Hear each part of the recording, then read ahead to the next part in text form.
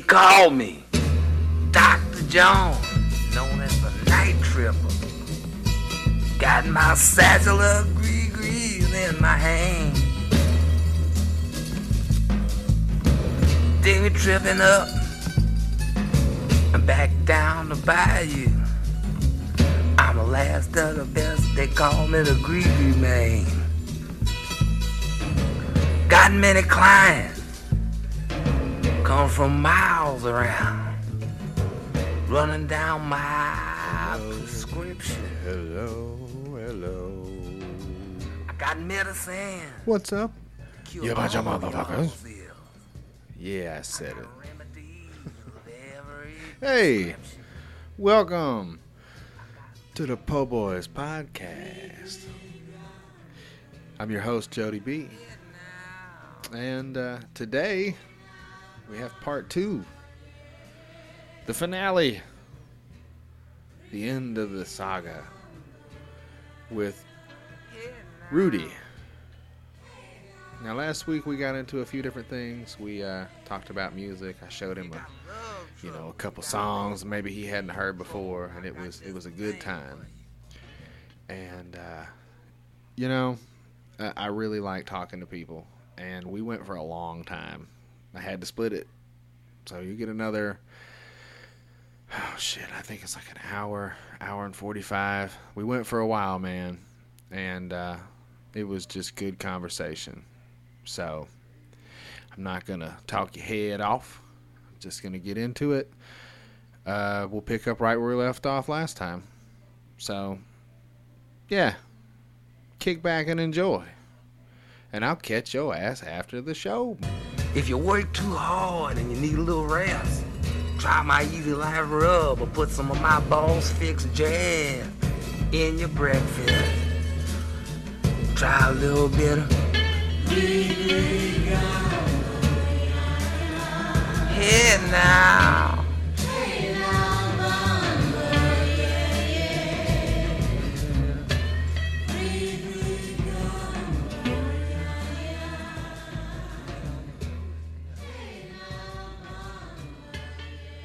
I don't want to bore everybody just talking about Chris Cornell, even though Right, I sorry. appreciate that. What I did want to ask you about was I was really intrigued, like I said, when I listened to with the episode with Papa Wright, the last one you guys did. Mhm. It was just so funny because the way you guys play off of each other, like, and Yeah, I mean, you've known him for how long? Because he was saying some stories from way back. I mean, Oh yeah. like when you were young, he was talking about going to Florida trips and his parents with your grandmother and talking about Maybelline, and I was like, man, this guy, he mustn't. I thought you just met him for a while ago, but I guess you've known him for years upon years.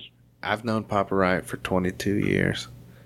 Is that 22 years and you're 30? So when you're 8 years old? That's it. I was 8. He's 6 years older than me. So what's that? 8 plus 6. I'm telling you, it was so funny because the beginning was rough. Yeah, that was the 16. first. That was the very first podcast that I listened to. Mhm. When Rod was telling me, hey, Jody B's asking about, maybe you doing an episode. I said, well, let me see what his podcast is about. And that was the first one, so it's rough. I mean, his phone's staticky. I'm I trying think to make I'm out gonna go what back he's and saying. work on it. I learned a trick but today. I withered through the storm, and once I got through the first 15, 20 minutes, I was just like, man, these dudes, like, they're just talking away. That you could tell they're friends, and they're just talking away. But I took such an appreciation out of it that I was like, I wish I could just be sitting there while they're talking. Like, it's I don't even have to say anything. You're just listening. Like, that's just really, really. I really, really enjoyed that. So I actually went back. I think it's 3 episodes before that where he was on the show again. So I'm going to listen to that one. Oh yeah. And He's had see how 4. I like that. Obviously I like the one with C-Flow because I know who he is. And the one with Rod and Denise, I've always, liked everything that they've done. But I did tell Rod, I said, hey, man, it kind of just sounded like you guys are just friends, just chatting on the phone. I said, I was waiting to hear something groundbreaking, something like I've never found out, well, wow, I discovered something new about you guys. He's like, we're kind of just laid back, and he's laid back, and we kind of just were shooting the breeze. I go, yeah, that has its time and place, too. It's funny, man, because it's what it is we just sit around and talk. Me and Chris, I mean, we've known each other forever, man, and so we'll get to talking about some shit, and it ends up getting around to just dude talk. Like it's almost embarrassing at this point, Rudy, how many stories about jerking off I've said on my show. You know what I'm saying? Like it's just life experiences, man. Like it's stuff that happened to me. But what I liked is when you were talking about certain things that it wasn't scripted, where he was like, you know, man, I got tired of seeing this person taking advantage of you, and yeah, you've been through some things, and you could tell he's not just a guy you goof around with. And even though you guys were joking, I never took offense. Like, man, that's pretty wrong for him to say your mama. It was just like you said, when you know how you can play with somebody. I got guys like that at work. You know, they'll walk by, you know, slap you on the back of the head, you know, but somebody else does it. I'm ready to punch his lights. I'm like, hey, I don't know you, like, friend at work. All he does is trash and badmouth me all day at work, and he's probably one of my best friends. Now, his brother says, why do you let my brother talk to you like that? I said, because he's uglier than me, fatter than me. I said, so it's like, because fuck him, that's joy why. For someone, yeah, it's a joy for someone who's messed up as me to call me names that it's just funny to me. I go, and we get along. I go, now somebody else says that to me, you know, we're going to have an issue because I don't know you like that. So, you know, that's what I really, really, if I can give you any, you know, props, I really appreciate the chemistry you had with Papa Wright. I was, so let him know, you know, keep doing what you guys do, and you guys have it. I don't know how frequent he visits your show and how you guys get together, you know, over the phone and whatnot. But yeah, you guys got some good stories, man. I appreciate it. I was like, I was trying to listen as much as I could to get as much info, you know, and just all the stuff he was saying, man. Like, you know, like I said, you've had it rough, but you don't live in pity and woe is me. It's like, you know, you take what you've learned and you just keep pressing on. And I think that's good. Now that you got your boy, you know, you've already been through madness, and now you can just help him not go through the same stuff you went through. Yeah, I mean, that's the goal, man. I just want to make it better for him, you know. Yeah. And just being here is already a fucking step up, because I didn't have a dad, you know. It is what it is. Yeah. I enjoy talking with Papa Wright. Like I said, I've said it before, I get more comfortable around him. So I'll literally say whatever's on my mind with it. And sometimes there's some crazy shit that runs through my mind. It was funny. You're like, oh, this is going to pop off. I popped off on your mama. That's yeah, right. You did. It's all the time, bro. I'm like, he's not even offended. He's like, yeah, you did. You're like, oh, this sounds funny. Yeah, like the way I was giving it to your mama. This motherfucker called me earlier like, with that shit. With him for? He didn't even like, fucking. Yeah, you were. Oh man, that was great. That was great. So I'm telling you, I was like, you know what? I'm gonna go back and listen to the other episode they did, because there was like 3 episodes in between where it was other people. But I was like, I'm gonna go back and listen. How many you recorded? You said 25 episodes so far? 25. He's been on 3, and I've got one more in the can I'm working on right now. Like, he wants to get back on, actually. See, this is the thing. Papa Wright is one of my dearest friends, and he's not very big on social media because he has kids. He has other shit that he does. He's on Facebook. I don't know what his fucking thing is, but yeah, I just do Twitter. So if you're not on Twitter, you don't exist to me. And it's kind of rude, but it is what it is. So Papa Wright he's got a couple degrees at criminal justice, criminal law stuff. I mean, he's very smart, and he's very well read. He's a little wordy sometimes, but the motherfucker's got a head on his shoulders. He's tried to do some good things, and a couple times he's got burned by people you wouldn't think, like the NAACP. You know, like he tried to make a difference, and shit kind of blew up in his face, and he found out that, you know, in this world, you just kind of got to look at it for what it is. Sometimes it's just a game. That's it. You know, and he's very well spoken, and actually he sent me I don't know if you're interested in shit that's going on in the world nowadays with politics and racism and shit like that, but he actually wrote a paper today, and I'm pretty proud of him because I don't think I've seen him put down that many words. I read the whole fucking thing, and it's probably more I've read than in years, but you know, he's a good dude, and he has a good heart, and I know that he tries to use his brain to make a better situation for his family and hopefully for the world. You know, he put that paper out. I shared it. I hope other people read it. It's just talking about, you know, how in this country we're pretty much groomed for racism from school, and you deal with it, you fall in line, and it sucks, and when is enough? How are we going to learn? It's not okay to just rip down these fucking monuments. It's like you need to understand what they're about before you rip them down. It's not just about how you feel. You need to understand where we came from.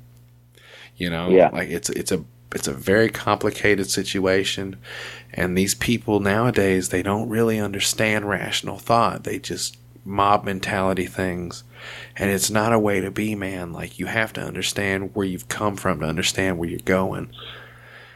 Yeah. It's not okay to have those fucking statues, but you need to understand why the statues are there.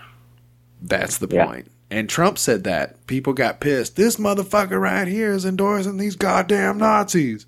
No, he's not. He's saying, if you don't understand the kind of shit that we went through as a country that made us who we are and what little bit of fucking progress we've made, then you're not going to understand how much further we are right now and how we're trying to get the shit going. But you guys keep wanting to just hold the shit up all the time with these problems. Yeah. Stop being such a dick. Yeah, exactly. I agree. I agree 100%. I really do. It's just. I'll send like you I've the said link. before, It's a too, good article, man. He talks about how we're all bred for it, man. We're just bred to kind of sit on our collars, on our chains, and just, this is my piece, and this is my shit right here, and this is all my shit, and my race and my credo, and I'm looking out for my people. And it's like, you kind of need to look out for everybody. Don't be a shithead. There's no point in that. It's not good. It's weird, man. Well, this is a weird world we're in right now. I'll never sit here and say, well, I love this race more than the other, or, all my friends are black and all my, but I feel there's dumb and there's good in every race, I've never had that. I guess for me, growing up the way I did, I never took pride in my ethnicity. Like, well, I'm brown and I'm proud. I'm like, I had nothing to do with that. I could have been white. I could have been Japanese. I could have been Korean. It is what it is. I said, I'm proud of the things that I have control over. I'm proud of the fact that, I've been in my job for 19 years working a union job. And, I'm proud of things that I've done on my own. But it's like some people, they get so caught up on things that are out of their hands. It's like, to me, I tell people all the time, regardless of who the president is, he had whether it was Trump, Obama, Bush, they never had any bearing on my marriage, on my divorce. Yeah. Those are all my mistakes. All of my, all the things that I did right, those are my accomplishments. Yes, I'm not saying that I'm oblivious and I want to stick my head in the sand and I just believe every single thing and I'm just a lamb going to the slaughter. But I love my life. I love life. I love living in this country. Do I feel everything's perfect? No, I don't. But I really don't understand people who go as far as to act like they hate living here. Like, I just can't stand it. And, we need to give the land back to the Native Americans. Well, then you give your house up first, and then we'll follow suit. Come on, motherfucker. Well, that's not right. And you know what? This is their land. Yeah, but do you understand how war works? You understand how invading something works? Well, you give them back your piece, and then we'll follow suit. Yeah. Well, I can't do that. So not mine. Like, there are things, like you said, we have to understand the history. There are some cruel things that have taken place, in the history, and it's awful, and war is an ugly thing. I recently started watching I don't know why I never watched it before. My buddy lent me a Band of Brothers on Blu-ray, and I've been watching it, and it's just, it doesn't glamorize the war at all. It makes you just appreciate and how ugly war is, and it's like, it's not fun. I mean, you can see a movie where, like Rambo, and he's shooting everybody, and wow, I want to go to war, but when you look at like Band of Brothers and a guy getting his leg blown off, or never going home to see his mom again, it's brutal. It's an ugly thing. It really is. I mean, I have brothers who served in the Marines, and I tell them, even if you watch paint dry for the 6 or 8 years you were in there, it's more than I've ever done, because I've always been too afraid. I like my freedom too much. I couldn't do it. I mean, my brother sent me pictures, never asking for praise, sleeping on the floor on Christmas in Iraq. And it's like, it's amazing to me that, again, do I support everything and wars? No, but I support our troops, and we have the freedom to speak our mind. And that's what they always say, people have the right to not agree with everything. Yep. That they didn't fight so that you can just well, I'm just going to say the Pledge of Allegiance and everything to the flag. You have the right to sit down if you want to without being ridiculed. I feel you should, because that's what freedom's about. Not that you have to believe what I believe, and that's what they fought for. They fought for freedom. You know, but I had friends who would literally tell me how much they hate this country. I wasn't. Get out. Where are you going to go? I just can't stand, you know, all the bull crowd. I'm going to move to Canada. Well, okay, go ahead. Yeah, have Good fun, riddance. bro. Bye, Felicia. Yeah. Yeah. I tell you what, I got a song right here. You just made me think of it. I'm going to take just 1 second. I got to go talk to a man about a horse. If you give me just 1 minute. Okay. And this will be our little intermission. When I come back, we'll do some talking to figure out where we're going. Cool? Sounds good. Okay. Yep. Hey, if you need to go take a piss, this is the time, Rudy. All right. All right.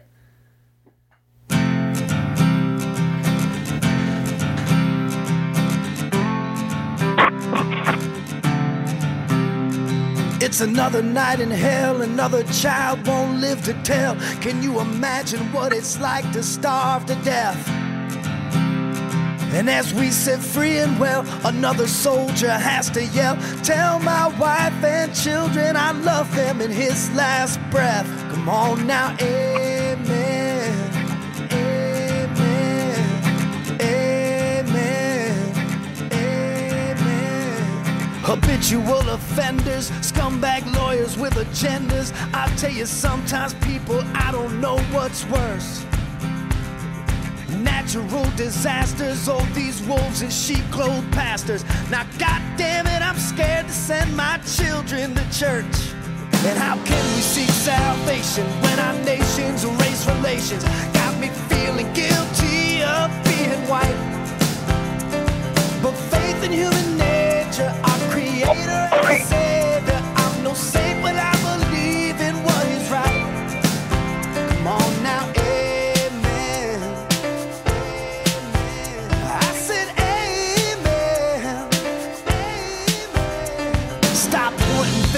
take some blame, pull your future away from the flame, open up your mind and start to live. Stop shortchanging your neighbors and living off handouts and favors, and maybe give a little bit more than you got to give, simplify, testify, identify, rectify, and if I get high, stop being so uptight. It's only human nature, and I'm not a stranger. So baby, won't you stay with me tonight? And when across the way they break a sign, I'm feeling down, I need someone, oh, to be someone. Hey, just shaking down and holding back, I hold it on and won't, and they don't say, child, wanna say, child.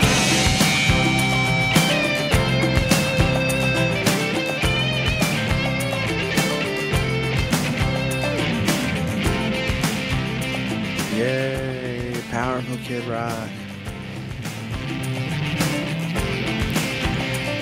It's a matter of salvation, found in patience up above. Yeah. Don't give up so damn easy on the one you love.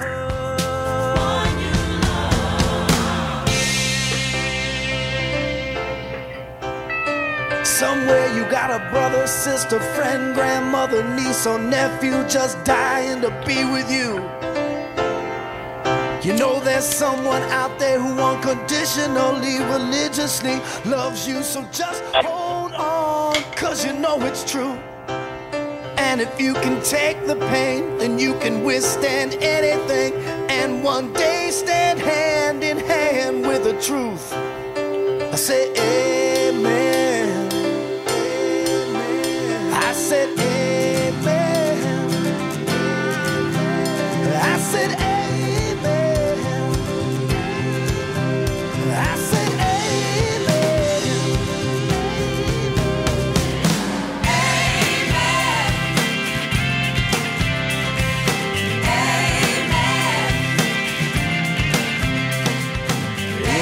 Amen.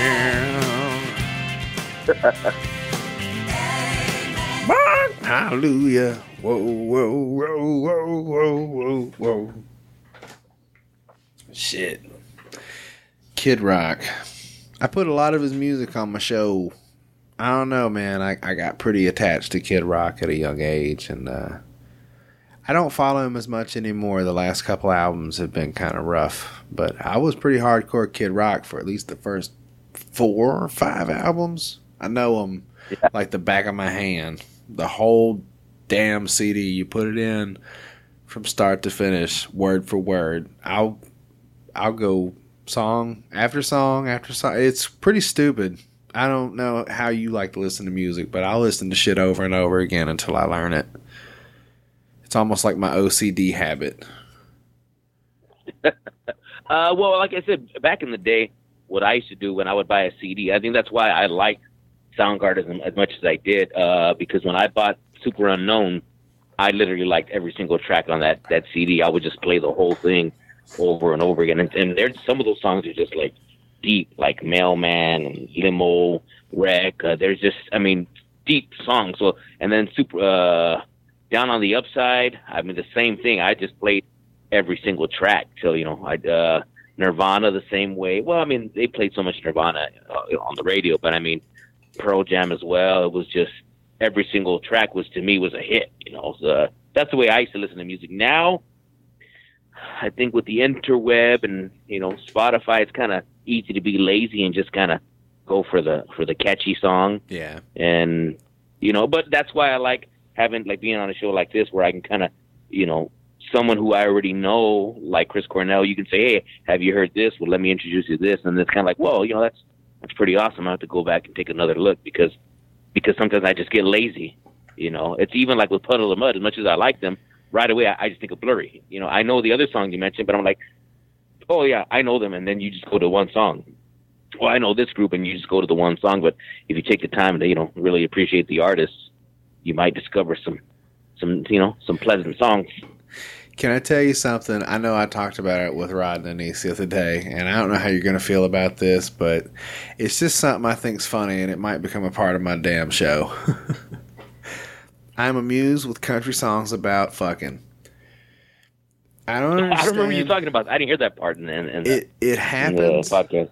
Okay, well, maybe I haven't gotten there yet, but it's something that amuses me because country musicians don't get to come out and say things, like Wide Frame Magnum. I played that earlier in the show. I pull out the Magnum and I beat it. Like, you can't say that in country music, so everybody has to be kind of discreet about it. And when I hear a good country song about fucking, it makes me happy because I'm like, look at you. You've turned around a metaphor and you made that work. Congratulations. Because they're out there. Like, if you listen, there's probably at least 10 that I could think of off the top of my head. Just songs that, they're talking about fucking. They don't say it, but and Conway Twitty was a master of it. If you want to get into some real deal fucking songs, this dude in the 70s, listen to me, Rudy. You would not believe the kind of trim that Conway Twitty was probably pounding out in the 60s and 70s. This man was a white dude with an afro. First and foremost, he was a white man with a big puffy afro. Bam! Perm. And he would rock white cut off Daisy Duke shorts, boots, and a purple button up fucking shirt, roll the sleeves up, and this dude would just smash. He would smash, and he's got so many songs about fucking. It's disgusting how many songs he has about banging chicks. You want to talk about crazy. Like, you give me any, like, 2 Live Crew, pop that pussy. That's nasty. I get you. You know what I'm saying? But this dude says shit like, you want a man with the slow hand, and it's nasty, and it's funny because it's hidden. Like, if you don't catch it, you might miss it. But a lot of these things they sneak under the radar, and you listen to it and you appreciate the shit out of it. Like people that can make just little, you know exactly what I'm talking about. Yeah. Lay You know what I was down. going to ask? You know what I wanted to ask you? And again, whenever you feel we're getting lengthy on the time, we can cut it off at any time. I would have been happy with ending it with that song because, that was a good, nice song to kind of close the show out with. So, I mean, you can just end the show or you don't have to. But what I wanted to ask you, I couldn't hear you taking your medicine today. I could hear it in the other episodes. I couldn't hear it today. I don't know if you're not medicated today or what's going on, but I don't hear the lighter. I don't hear the banging on the table. I'm like, I don't hear that noise no more. Oh, it's because when I was listening to C-Flow's episode, it was too hard to listen to in my car, and I don't know if it was his phone or his deep voice, but it was like. So I came home and I put on my headphones, and I'm like, what's that noise? I keep hearing like a lighter. I keep hearing something hitting the table, and I keep hearing this one right here. This one. yeah, and then I keep hearing. Now that one I've stopped. Yeah, okay, so there is a difference. I quit fucking with the vaporizer, man. I'm trying not to smoke and, trying to do a little better. And it was annoying, was it not? Like I listened back to it just to proof check, just to make sure it's good. And I hear it and I'm sitting here and I go, "So tell me about yourself." Da-da-da-da, and it goes It's pretty annoying. But you know what? I thought it was just me because I was like, this guy has it timed pretty good. For only being 25 podcasts in, he's got it timed pretty good. I don't even know if the untrained ear would have heard it. I literally listened to 3 podcasts with the headphones on. So, I mean, I got these Dre beats stuck in my ear, and then they're picking up every single sound, so I can hear it clear as day. It's like, but the way he did it, you're like, yeah, so go ahead. There was never like a long pause, like, hey, where'd this guy go? Yeah. And I'm listening to it. I'm like, is he gonna do that? I'm listening. I'm waiting for it, and I don't hear that awkward moment of silence. I'm like, oh, he must have quit or something. No, I quit with the vaporizer. No, I'm definitely medicated. Okay, all right, okay. Yeah, and I was gonna say, man, like this is gonna sound pretty lame, so you have to excuse me. I have nothing going on. Like my baby went to sleep, my wife just went to sleep because I think she fucking caught her monthly. You know what I'm saying, Rudy? You remember that? Yeah, remember those days? Yeah. Fuck it, man. I'm sitting here. I got nothing to do. What us Hispanics used to say was Tia Flo came to visit. Aunt Flo came to visit. Aunt Flo. See, you know what I like to say? Aunt I Flo. say Shark Week. It's Shark Week. Not for the reason that you would think.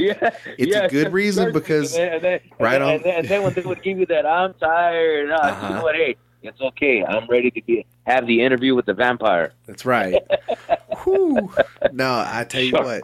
Did you know that and it's not for why it's because did you know that a shark's brain looks like the vagina with the like uterus? If you saw like a woman's layout, right? It looks just like a shark's brain. So that's why it's Shark Week. But yeah, there's also the obvious low hanging fruit on that one. It's just funny. I think it's hilarious. Yeah. So my wife will be like, "Yo, Shark Week starts," and I'm like, "All right then." It's a good plan. I need to know these kind of things, man. I need to know, who I'm fucking with because I don't know how you would handle it, man. But sometimes I talk crazy to my wife, but sometimes there's not times to do it. You gotta tone that shit back a little. Oh yeah, definitely. That's one thing I learned the hard way. If you got a happy wife, you got a happy life. Sometimes it's not worth the argument. I got buddies at work that be telling me, "Hey, this is happening now. What do you think?" And it's funny because I tell people all the time. A lot of people come to me for advice, and it's not because I'm that smart. It's because I tell them, you know what? I know what doesn't work. I tried it. It didn't work.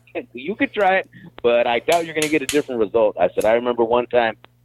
I don't know what happened, and I went to the living room and started walking to my bedroom, and I see my pillow fly out to the living room, to the hallway. What? And I see a blanket fly out there, and I'm thinking, wait a minute.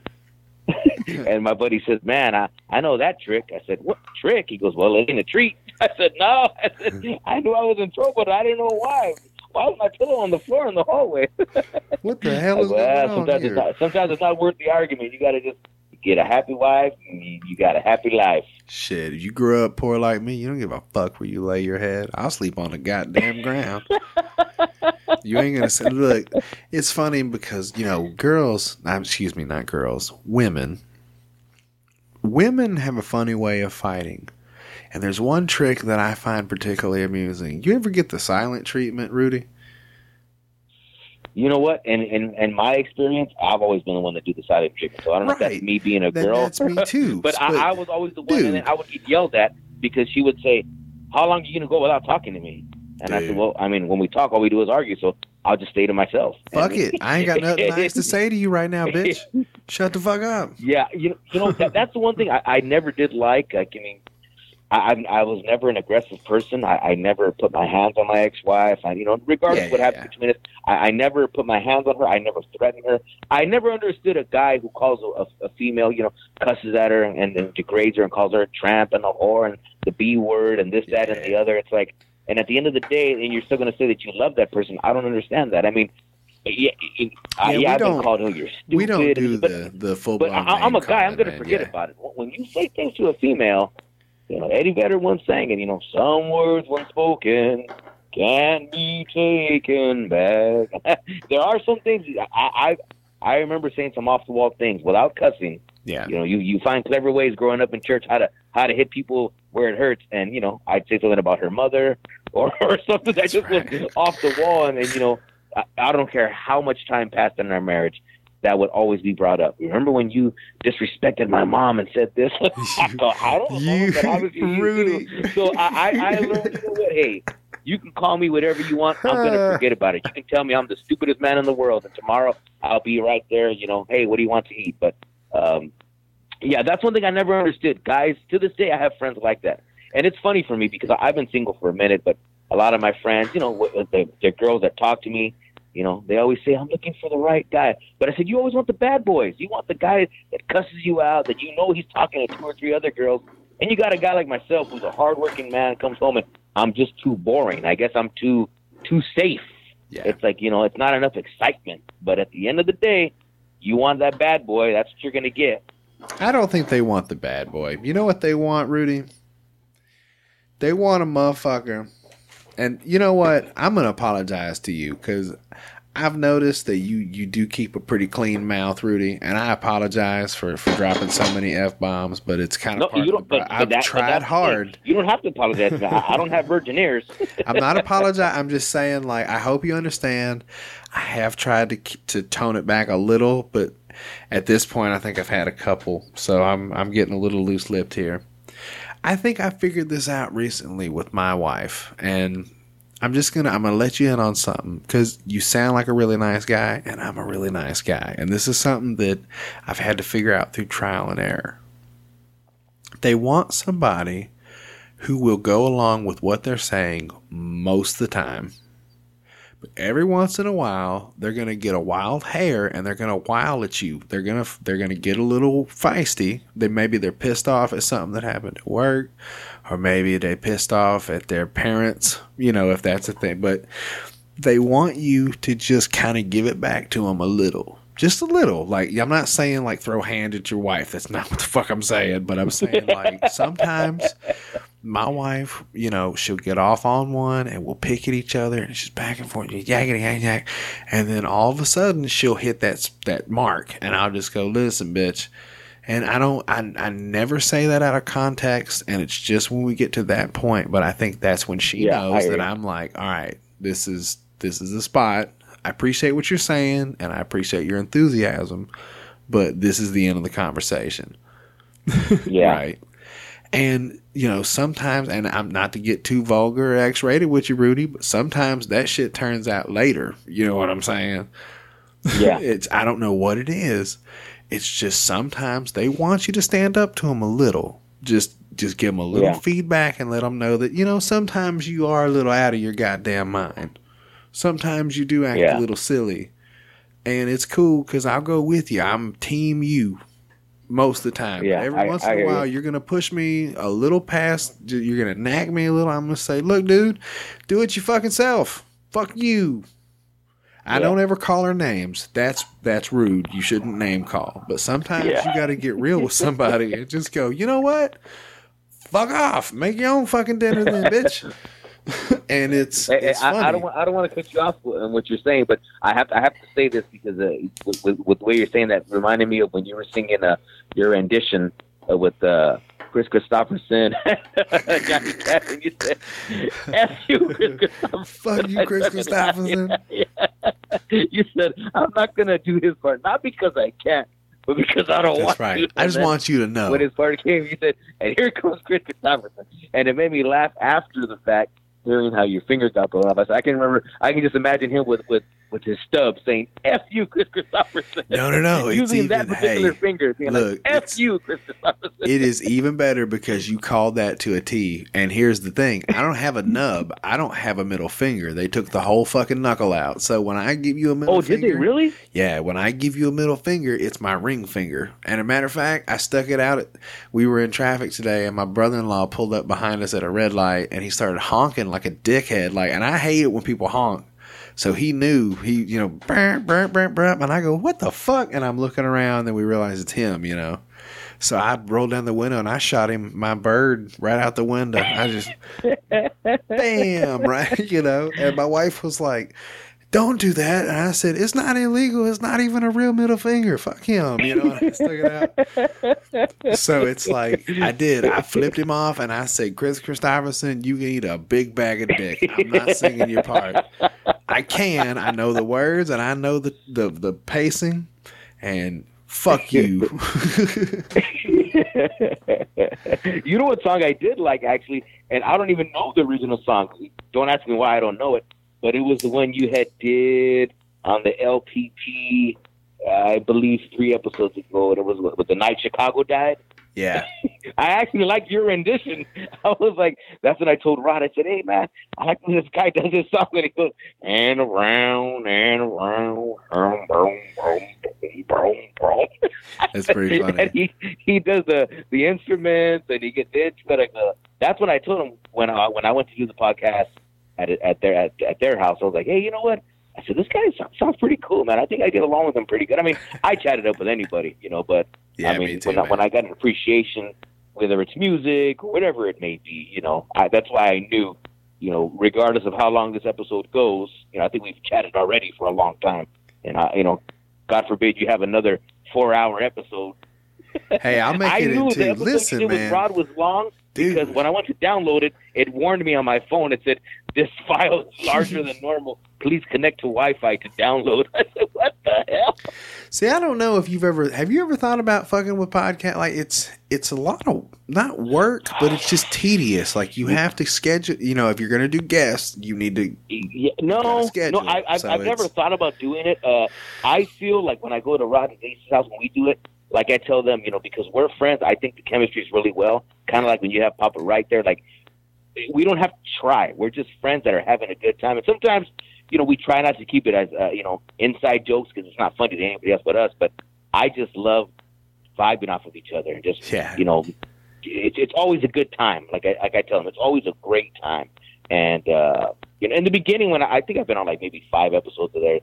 But in the beginning, they're like, hey, we can buy you dinner. I was like, hey, I'm just here to hang out and have a good time. Now I just go over, they'll just give me a water or whatever, and I'm happy with that. They give me a Snapple. Every time I go, they give me a Snapple, iced tea Snapple. Those are my demands. And if I can give Mascot Diaries a shout-out, those are always my 2 demands now. Oh, shit. I got to listen to an episode, Denise. I told her I would. The Mascot Diaries. Yay. Yeah. So you let me know whenever, you want to cut this or we're going too long because I think it's 11:30 my time, so I know it's already 1:30 your time, so I know it's already getting pretty late too. But I mean, I'm just that person. I can just be a chatterhead and just chat the whole time. And I remember getting in trouble for that when I was married too. And we'd be in church and I'm talking with somebody, then it goes from the church to the parking lot to the couples getting in their car to my wife honking in the car. Listen, man, hurry up. What are you talking about? No, this is the deal, man. My wife went to bed. My baby's asleep. If you want to play chicken, motherfucker, we might be here for a while. Because this is the problem that I run into is I want to make sure that I'm consistent.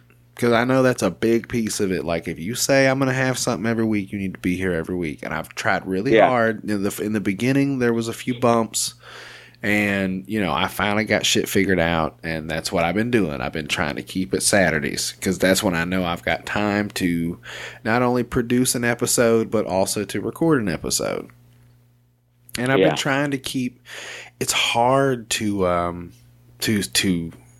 you don't want to just record a whole bunch of shit, especially if you're doing topical shit, because it might be out of date by the time you play it. You know what I mean? Like, you don't want to do a whole hour on, like, the Charlottesville riot shit, you know, because it's been 3 weeks from now. And, like, obviously everybody's worn that shit out and nobody's talking about it anymore, which is kind of what's up. Like, I haven't heard shit about the Charlottesville Nazis with the tiki torches and all their bullshit. So I did enjoy your story about you wanted to buy and sell because they were on clearance. That was messed up, man. That was a true story. My head. It was lower than normal.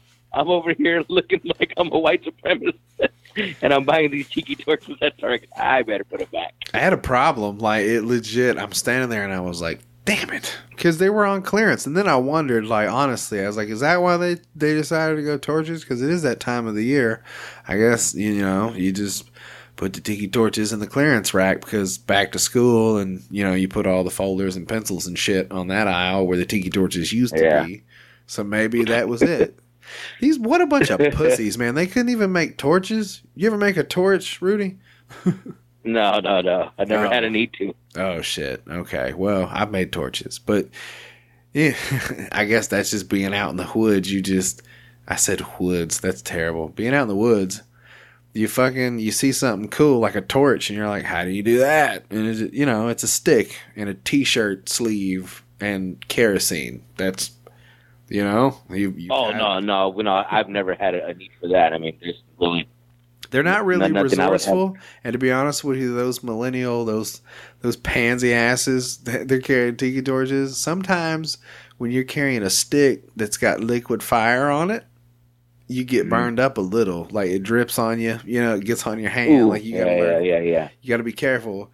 And I'm pretty sure that those soft ass dudes probably weren't finna have none of that, burning up their Gucci sleeves. And yeah, so they didn't do that. They went with the tiki torches. It's so sad. Like, if you're going to be racist, at least commit. You wanted to show up to the rally on Friday and then show back up to work at Monday like nothing happened. Fuck you. Yeah. I can't stand that shit, man. I think people should be how they are. Like I said that, and another thing, it's like, if you're going to be racist, be racist. I respect the shit out of that a lot more than somebody that wants to walk around and act and talk that shit. But when somebody brings it to your door, you're like, oh, I don't know what you're talking about, man. No, fuck it. Stick to your guns. Say that shit out loud. And I think too, what happens for me, like, I've had this, not argument, but I people kind of looking at me like I'm kind of weird when I say this, but I'll tell them, I think a lot of people, and I'm not saying you, but a lot of people, when they talk to me, they're quick to say racist. And I tell them, but that's not racist. Mm-mm. Yeah, it is, because he said this. I said, no, that's not racist. I said, there's a difference in having a stereotype. I said, my brother lives in Rosemead, full of Asians. They do not know how to drive. I said, is that a racist comment? No, it's not. It's a stereotype. It's not. It may not be a pleasant stereotype, but the reality is, I've almost gotten hit 5 times going there this week. What the fuck, it's man? A stereotype. I said, but there's people that are so touchy, like, oh my God, how can you be so racist? Right. You know what? When did I ever say that my race was above their race? All I'm saying is, wow, that's that's a stereotype. Something that those folks do. They're so quick to say, oh my God, this person's racist. I go, when did he ever say his race was superior to yours? He's not a racist. No. He may be, misinformed. He may be, have no filter, but he's not a racist. And there, like I think you mentioned, like, there's funny jokes that are just funny that you can go back and forth. Like, you make fun of your buddy, he makes fun of you. We have that at work. We have a Filipino that works with us, and everybody calls him Chinese. And I feel bad for the guy. I've never called him that, but it's everybody. I am not fucking Chinese. He's a chink. He's a Korean. He's a Jap. I'm like, no, he's a Filipino. God damn. Oh yeah, but same thing, right? And they don't like it because he'll say, well, you look like you're from El Salvador. And obviously, for a Mexican, that's an offense. Cause don't call me that. Right. And I said, hey, well, you can't call him something. If you want to play with him, don't be mad when he plays back with you, you know. And then he'll say it in Spanish to even make it even hit them even harder because he knows what they're saying. They're saying, hey, Chino. You know, they're calling him names. He fires back at them, and all of a sudden, like, hey, don't be calling me that.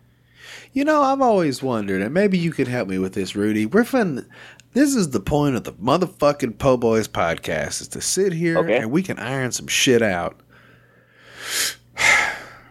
I have a Hispanic uncle, and I said that in the last episode. I heard about that in the podcast. And I'm not going to say how that came to be. Here's the thing, man. I need to know right now because, like I said before, I have no hate in my heart for any race or credo or color.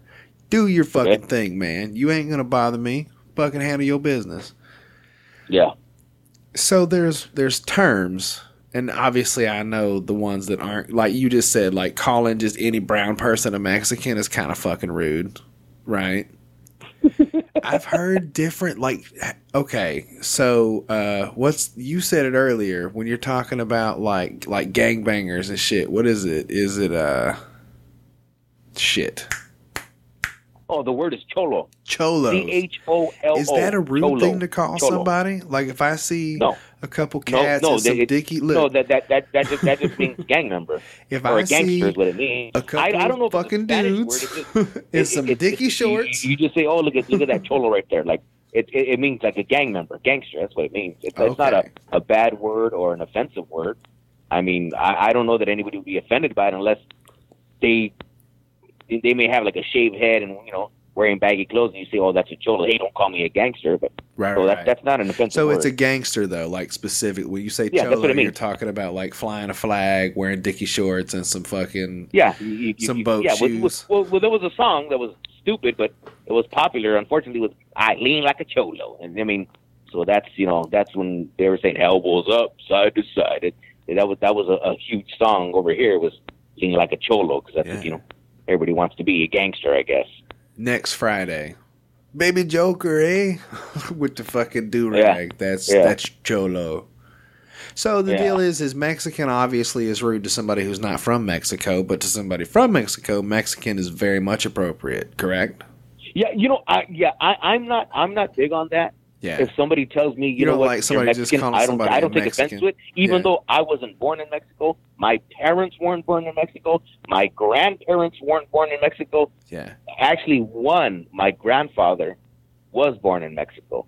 But when people say, "Oh, you're a Mexican," I say, "No, I'm not. I'm an American. Right, I'm an American." I know, obviously. Even though I know that's not proper because it is, Mexican American or Hispanic. I don't take offense. If somebody says, "Hey, you're a Mexican," okay, cool. But in some cases, you call a fucking. You want to know the proper term? The proper term is Chicano because a Chicano is somebody who has Mexican blood, but you're born here. You're not a Mexican. You're from here. Okay. So that's the slang word. That's a Chicano, and then the difference would be one of my friends at work is a straight Mexican, then he's a Mexicano, but I'm a Chicano because I'm born here. But I mean, I don't get offended at all. What does offend me? I work in a warehouse. I drive a forklift in a freezer, refrigerated warehouse, and all day we load trucks. I load drivers that are black, drivers that are Hindu, drivers that are Hindu's the religion. I'm sorry, it's not the race. They're from India, and I get along with everybody. What I don't like is when they try to talk to me in Spanish, and I know they're trying to break the ice. Yeah. But I tell them, talk to me in English. It's bad enough you speak broken English, We're at the and house. you speak even more broken Spanish. And I tell them, at least talk to me in English. And I can't stand when, "Hey, my brother, how are you?" And then they talk to me in Spanish. "Okay, amigo." And I tell them, "I'm not your amigo." And they say, "Oh, I'm sorry, brother." I said, "I'm not your brother either. I don't even know who you are." Right. You just say, "What's going on, dude?" I tell them, "You're trying too hard. Yeah. Just stop." That's pretty fun. Chicano is one I've heard before, and it doesn't sound terrible. But does it sound bad when I say it? If I refer to somebody as a Chicano? No, it's not. It's not offensive at all. I'm telling you, it's not offensive at all. Right. Okay. It makes me feel good. Like I need to know these kind of things, Rudy. I appreciate you because that's the proper term for someone who's not from Mexico. But again, if you were to say, "I have a friend named Rudy, he's a Mexican," I wouldn't say, "What the hell, Jody?" Like, don't be calling me a Mexican. I know there's people that are anal like that. There's people that say, I'm not a Mexican. I'm not a Hispanic. I'm a, I don't know whatever word they want to use. There's people that get all butthurt about that, but no. Well, see, but obviously, Chicano, it's not offensive. It's just separating someone who was born in Mexico and someone who has Mexican blood. Their background is Mexican descent. I don't know if you're finished with the last episode or not. We're referring this a lot, so it's a good thing you're coming right after. But with Rod and Denise, I was talking, and I said the word Hispanic. I said the word Hispanic a couple times, and I thought about it, and I was like, that's not a word you see unless it's on like an application. You know what I'm saying? Like, you don't say Hispanic. Now, one I do say a lot is Latino, and I try to say it at least correctly. My wife got on to me the other day because I said Latina, and she was like, why are you saying it all funny? And I was like, what? Because I was talking about at some point in there, I think I figured out that Denise is, obviously Latina, and I didn't know that. So I was just like, yeah, she's Latina, and she was like, why do you say it all weird? And I was like, that's how I say that. She's like, well, really? And I was like, yeah, it's Latina. That's right? Is that rude? Yeah. No, not at all. Like if I were to say a fine Latino gentleman came up and offered me a beer. Like I have people that tell me, I don't know, we'll talk about something like, oh, you can't say that no more. They go by this. I'm like, no. I look to things, to history. I go, look, if James Brown can make a song that says, I'm black and I'm proud, I'm not going to call somebody, I've never called a black person African American because the song doesn't say, I'm African American and I'm proud. If a black person can say, I'm black and I'm proud and I love that song, then how am I offending them by saying, you're a black person? That's what you are. I mean, I'm brown. You can call me yellow. You can call me red. You can call me whatever you want. And I know people get really hurt about this. And this is another thing that kind of ticks me off. This is just random. Another thing that is when people talk about how you have to mention the person before you mention their deformity or whatever. I'm like, look, you can call me a short man or a man who's short. At the end of the day, I'm still 5'3". It's not going to hurt me if you mention my being first. He is a man who's short or he's a short man. And it's like, well, you can't say, this person has a disability without mentioning his name first, because then you're bringing up the deformity or the disability. You're not recognizing. It's like, why do people get so hurt about so many things? It's like, oh, you can't say midget. It's a little person. No, it's not a little person. It's a dwarf. No, it's not a dwarf. It's like, oh my goodness, well, come on. It's like that's why I love working in a warehouse, a union warehouse. We are so unorganized as far as what's politically correct. You're just breaking down walls, man. Don't you love it? We say words. Obviously, we wouldn't repeat what we say on the streets. Oh, man. Because it is offensive. But, I mean, you're working with 99.9% guys who act like they're in jail even though we're not, and they love humping on each other. I'm proud to say 19 years at the job, I've never had another man grab my butt. I've never grabbed another man. These guys seem to do it all the time. I think they think because we wear a bib because we work in a freezer, it's like they feel like it doesn't really count if you touch a guy in the front or the back because he's wearing a bib, so he can't feel it. I'm like, no.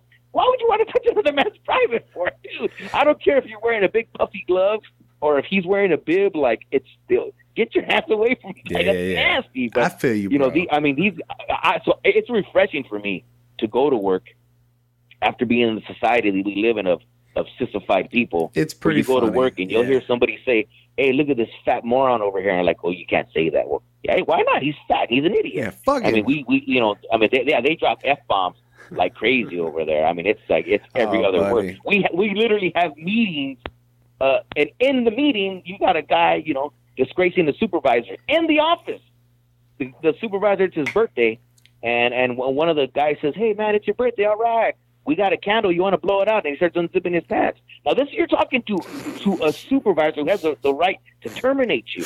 And that's fucking hilarious. I would never say that. But I'm like, how could you be so aggressive to say something like that? He's like, "Oh, yeah, I got a big candle for you." And he pulls down his pants like he's going to pull his wiener out. I'm like, hey, what the hell are you doing? But stuff like that, to me, I'm like, it makes me enjoy my job.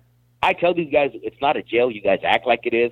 I mean, when we get a lady truck driver, she can look like a dog, but it's a female on the dock, rough. And it's like, everybody comes out. And I mean, everybody comes out. hey, check out that driver in door 15. It's a girl. Look at. And it's like, hey, I wouldn't talk to her if she was on the street. You know, I mean, you want to talk to her now? Like, yeah, go ahead. Oh yeah, but no, I mean, some of the things you're mentioning, no, it's not offensive to say Latino. You know, Latina. Latina would be proper because she's a female, right? So that would be the proper term. That wouldn't be condescending or inappropriate. Well, that makes me feel good. At least I know. Man, it's crazy what you were talking. I work in a warehouse too. I deliver tires, so it's like it's all guys, and it's funny, man, because that gay shit. Hey, it's heavy at my job. I mean, everybody. You hear another guy call another guy papacito, which is like daddy. Right. Oh yeah, like, no. Hey, why would you call another man little daddy? Listen. Hey, papacito, you're looking good today. And these guys swear they're players. Now, I mean, they're the they swear they have girls here, girls there, and I go, well, all you do is grab on these guys at work, and then when we have our company picnic, those guys that are the worst guys, when they're with their wives, it's like they can't even talk. They got a muzzle on their mouth, and you look at them like, hey, and they're like, no. They're like, no, don't say nothing. And you're like, well, what's wrong, man? Like, like you're an uncaged animal at work, and when you get that act right juice when you're at Knott's Berry Farm with your wife. This is the deal, man. And I've said this. It's so funny that you brought this up because this is something I wanted to talk about for a while. I have a dude at work. I refer to him as my work husband. He's the warehouse manager.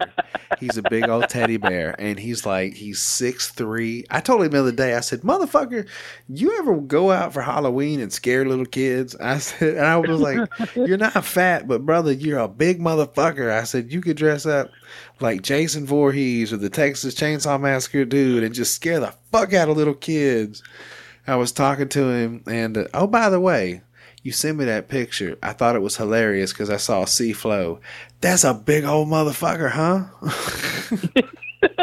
Well, you know what? I think he is tall, but I think I'm 5'3". Rod's like, I don't know, maybe 5'7". Right. Maybe C-Flow's probably 5'10". So, I mean, we look like, literally like the little brother, the bigger brother, and the big brother. Yeah, I don't think he planned it like that. I don't think it was planned like that. And it's funny because it's like I'm C-Flow, but like somebody stepped on a can and kind of made him wider. You know what it is? I got a couple buddies like you I've had over the years. You know what I refer to you as? Either a bulldog, you know what I'm saying? You're stocky and you'll tear a motherfucker up, or a stump.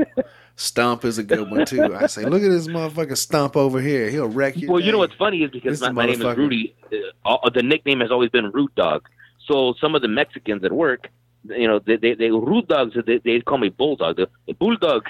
That's right. You don't be messing around. That's what they say. They say, and my brother got me personalized license plates for my birthday. The black ones, the black and yellow ones, and it says Root Dog 1 on it. So everywhere I go, we're like, hey, Root Dog, Root Dog. That's pretty awesome. That's pretty cool. Yeah. No, man, that shit at work, it's weird because so this is what happened. I work at this warehouse where they had a woman who worked in the office who was like either the HR person or the management, something like that, right? We're talking about like 10 to 12 men and like one woman that works the front desk and then this manager lady. And I guess for a long time, like they couldn't even curse out loud. Like, you know what I'm saying? Like it was just locked down. And apparently she went away. And so I came into this a couple years, I guess, after she had gone away. And it's just, I walked in there and I started hearing some of this dialect. And it's so much about just like, yeah, you are. It's just, you can't say anything without some kind of like sexual connotation or and I get it. You know what I'm saying? It's funny to me because it's how you bond. I'm sure it's the same thing we did in football. It might be the same thing you do if you're in the service. Like you have to be intimate with these people. And I'm not saying like grabbing people by the dick. I don't know. We don't have a lot of that. Maybe you'll get a smack on the ass. I haven't really gotten one. And we got a lot of brothers that work there. And brothers ain't about that gay shit. You don't be smacking them on the ass and talking shit to them. Like, that's not how that works. But the management are just a couple white dudes. So it's like, you talk around to them, they'll talk shit, you talk it back to them. I'll fuck you in your mouth. You better give me a raise. Shit like that. And it's funny because everybody can laugh and get along, and nobody's ever pissed off and nobody ever has a really bad day. And if you fucking having a bad day, I'm going to fuck with you. I'm going to be like, what's up, sunshine? Huh? Yeah. You having a bad day? You bitch, why don't you go back here? I'll smack you in the face with my dong. And you're going to smile, you know what I'm saying, eventually. And I'm going to be like, what's up, dude? And you're going to tell me, well, fucking my wife's being a cunt. And I'm like, well, hey, man, it happens, bro. But hey, just remember, you're here, work that shit out. Don't go home mad. It's funny because you develop like a relationship with these people. And it takes that gay shit. You know what I'm saying? Like sometimes you got to talk a little crazy, but it's fun because you get it out and you don't have to blow up on some asshole in traffic. Yeah, like I think for me, what was funny to me was, I don't have a Twitter, but I'm on Facebook, I'm on Instagram, and then I got a Snapchat, and it's like when Snapchat came out, I don't know, you could like draw on the pictures when you send them, and everybody at work was sending me pictures of somebody laying down on the floor with a big wiener drawn in their mouth. So funny. Yeah, or drawn in their butt. And I'm like, what is your infatuation with the male anatomy? Like, you have a wiener. Why do you got to draw 10 wieners in this guy's mouth? Like, and the guy's laying there just knocked out with his mouth wide open. And I mean, it's just too much to me. It's just, like I said, I'll drive by and people are talking about it, and I just laugh and walk away. Like I've never once. Did you entertain that thought? Did you ever but guys, play, I mean, they're serious. They talk like really like it's gonna go down. And I'm like, why would you even want him to put his mouth on you like that? Like, yeah, I got something for you. Like, that's nasty. I would never tell a guy that. Yeah. But I guess I can get where they're coming from. It's just funny. But I'm like, that's for you guys. You guys do that. I don't do that stuff. And I tell them, any one of you ever try to touch me, man, I'll sock in your face so hard. That's right. And you know what's funny? And you have to respect that. I got a funny story for you. We actually had, I think it was 4 guys in the warehouse. They pulled them in the office. Human Resources was there, a lady, and she said, we do have one female who works in the warehouse. She drives a forklift. She does everything the guys do, and not a bad-looking lady.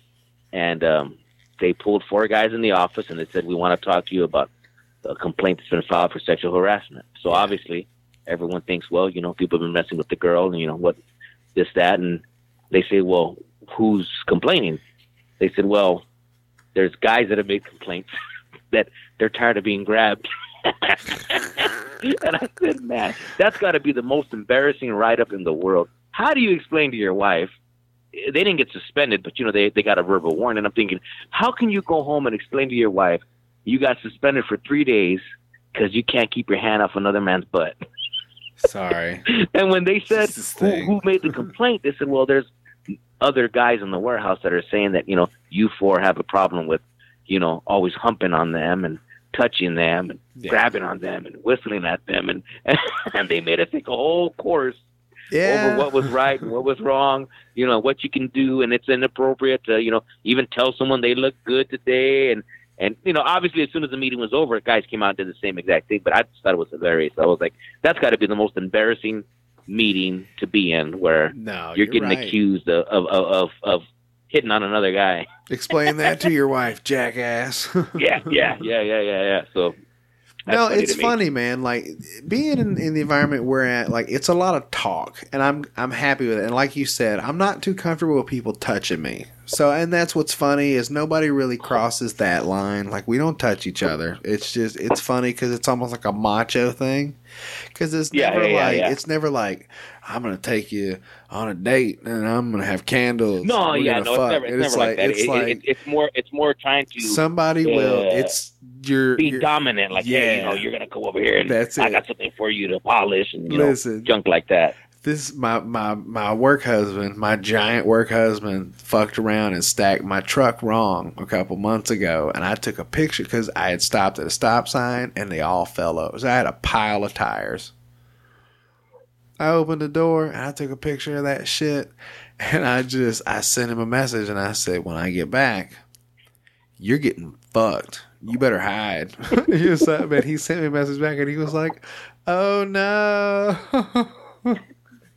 It's just stupid, man. Like it's funny because I think it helps everybody just get through the day. And like you said, we have one woman that works there, and bless her heart, she's like 30. She's actually not bad looking, and that's what's kind of creepy. Like, nobody in there like ever like hollers at her. You know what I'm saying? Like, it's funny to me that like maybe everybody just gets it. Like, you don't shit where you eat. You know what I'm saying? Even though she may seem nice and she's good looking, like, don't do that, man. Like, you don't want to cross that line because you don't want to be having the fucking chick at work that answers the phone to be your lady. Like, you're asking for trouble. Yeah. So, I mean, it's nice to know. Like, they treat her like a sister. Like, the shit that we say in front of this woman, if she were to ever, like, fucking record it, dude, some of us would be in so much trouble. We call each other it's the opposite. At our time, we have about, maybe about 30 guys at the most. Yeah. We have 3 different shifts. Damn. And there's one girl that works. Do you work for, like, a the warehouse distributor, Rudy? Like, well, it used to be bigger when I transferred to that facility. I had 7 guys under me on day shift alone. We had like 17 guys on day shift, and then about 20 on swing shift, and then 25 on graveyard. But we've lost some count. Pallets and, trucks on forklifts, those little picker lifts. No, we do have one of those, but no, it's more it's order pulling. We're not a distributor. Okay. Well, I'm sorry, we're a distributor. We're not a manufacturer, so we'll just hold the product and ship it out. And the biggest thing we have is milk. So a lot of that soy milk, which is the popular craze, iced coffee, creamers, So and there's so many different ways to pack it and sell it. So there's so many different varieties. But for us. We have people that, they're just foul mouthed regardless of who's there. And I've always been, I don't talk like that. So, you really don't. When I go, I appreciate you, man. Like I'm sorry. I'm a terrible person. But see, this is what I always say when I have my friends. Like, I have friends who I like them for who they are. I've never asked or said, hey, don't talk like that in front of me. I don't like that. I don't, because it's everyday life. I mean, and to me, and I would never. And I have friends who do that to me all the time. Like, oh, I'm sorry. I'm like, why do you gotta be sorry for, like, unless I tell you, hey, it offends me, or hey, I don't like that. I knew what I was getting into when I said I want to be on the show. I'm not gonna act like, oh my God, I can't believe he's dropping F-bombs. Like, I've listened to some of the podcasts already. Rod, Denise, they cuss all the time. It's just funny to me. Like, they're just my friends. Like I said, I think there has to be a balance. This is why a lot of times, a person of the faith gets a bad name because they have an idea of what they see on TV. Oh, you're the guy that hates gays. You're the guy that, makes these signs that says you're all going to hell. Like, no, I'm not. That's not what for me, what being a Christian is. It's like, I'm just a person who loves the Lord. And I have too many problems with my own life to worry about being a moral police officer to dictate how you should live your life. Now, if in time you want to ask me what I believe in and you like the way that I am, then I'll share with you. But I'm not going to come and ram my beliefs down your throat because you're not doing it to me. Right. Well, so, that's just my outlook. And like I said, I've had people come up to me and say, hey, can I ask you some questions? Or, I really like the way your outlook is on life over here. What made you like that? And I think that's more beneficial. It's like I tell people, it's like if you're a bodybuilder, just because you like eating salads doesn't mean you got to slap a hamburger out of every other chubby guy's plate because you don't agree with it. Like, you may like eating the salad every day. I don't. Right. I like to eat a hamburger. I like to eat stuff that's not good for me. And it may not be good for me. But it doesn't mean you have to dictate what I should eat because you're into fitness. Yeah. I'm into fatness. You're not. So that's what it is, brother. I just enjoy people, man. I like just chatting with you right now. It's just a blessing for me to meet new people, chat it up with them. And again, it's you just appreciate the person for who they are. I mean, like I said, I have friends who are just straight atheists. I have friends who are kind of, they're really against everything that has to do with religion. And I support it with what they believe because that's their right to believe that. And I tell them, you're the type of person that makes the best Christians or best religious people because you're so stuck in what you believe in. Once you see the truth, nobody's ever going to convince you otherwise. Right. And so, That's fine. And you have to question things, you know. Just because I believe a certain thing doesn't mean that it's right. You know, maybe I am wrong. And I tell people, maybe you can share with me your outlook and what it is. And at the end of the day, if what you says makes sense, then maybe I was wrong all these years. But like I tell people at the end of the day, you know, and I'm not trying to get preachy here, but what I say is, even if everything was a sham, even if everything was fake and there's no heaven, there is no afterlife, I can honestly say I live my life to the best of my ability. And I don't feel I've ever deprived myself of anything. There's a bodybuilder that I was following. I really liked the guy a lot. Recently died, 47 years old. Or 46. And I think, you know, the dude had a lot of money, fame. And it's like, but he was out there just wilding out. I mean, openly talking about the steroids he did, talking about this, that, and just some horrible things. And it's like, you know, if you live that fast life, that's what you're going to get. I tell people, you know, you can say I live a boring life because I've never done drugs, I've never done alcohol, but I like my life. And I tell people, it doesn't make me any better than you. It makes me worse because the things I've done stupid, I've done them sober. At least somebody who's whacked out on meth or who's drunk, you can say, well, it was the alcohol. I said, every dumb thing I've done in life, man, it's like 10 times worse than everybody else because I've been sober. Damn. How could you be so damn stupid? I don't know. I guess I just was. I wish I could blame alcohol, but I can't. That's hilarious, man. That's true. Yeah, man. Like I said, it was a treat chatting with you, and I just appreciate, you know, the time. I know we've gone super long, probably longer than you and Rod and Denise. So I mean, whatever you want to cut or not cut, I'm fine with everything. Man, it's whatever. I'm at 3 hours. I gotta pee. That's where I'm at. Like, it's really silly, Rudy, because I don't get to talk to people a lot. You know what I mean? I'm so busy just working and being a dad. I don't have time for anything else. So yeah, but you know what? Honestly, that to me, that's the most important thing. It's like for me, I heard you talking about, I think it was C-Flow, was talking about, you know, I'm sorry if you don't have no kids, you know, like, I know you said it's a prick thing to say. You're like, right. But I don't really know what we have in common. Like, I can't, you know, and to me, it's like, I feel like when I was married, I knew the risk of marrying someone who couldn't have kids and she already had the kids. Like, I was never going to have one of my own. And right. Married for 7 years, I invested that time. It's not too late, but I look at it now. Okay, I'm 42. If I get somebody pregnant tomorrow, it's still going to take 9 months, and I'm going to be 43. And do I really want to run around at 44, you know, trying to take a kid to the park looking like their grandfather when they're 10 and I'm 55 years old? You know, it was rough for my dad to have me as young as he did, but it was a blessing when, you know, I'm 15, he's only 32. It's like, yeah, he's like your best friend, you know, like your hero, you know what I mean? It was a struggle in the beginning, but it's something great now. That's why I take an appreciation heavily for my nephews, for my nieces, and I have so much adopted family who, you know, whether I grew up with their parents or we're just close, and friends I met through church, and I call a lot of, you know, kids my niece, my nephew, and they call me the same. They call me uncle. You know, I have a lot of family like that, so I just appreciate people and like investing in people. And you know, I'm divorced now, and you know, I have a lot of things I didn't have before when I was married because I didn't have the money to have that. But if you ask me at the end of the day, would I rather have 15 pairs of shoes and 20 watches and thousands of bottles of cologne, or would I rather have a family? I'd rather have a family. That's just the honest truth.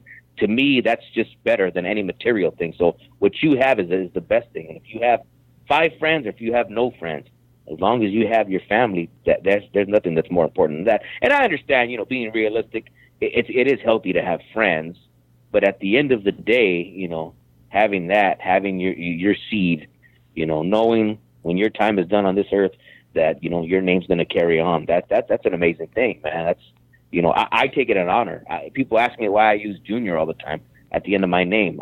My name is not Rudy Menchaca. It's Rudy Menchaca Jr. because I am my father's son. Yeah. And, you know, I'm proud to be his son and to be, you know, when he passes on, I'm going to carry his legacy, and it's not going to die with him. You know, will I ever get that? I don't know. You know, I don't know. I'm cool if it happens. I'm cool if it doesn't. But in the meantime, I just try to touch as many people as I can. Yeah. And like we've talked about, just try to be a good, solid dude all the way around. Here, I tell you what, I want to talk about that. So I don't want to. We'll give it till at least 2:30. You cool with that? You mind if I go take a leak real quick? Are you ready to go? Because I can cut it off. No, I'm fine. Okay. I'm fine. Okay, and we're live. We're back. Rah! So,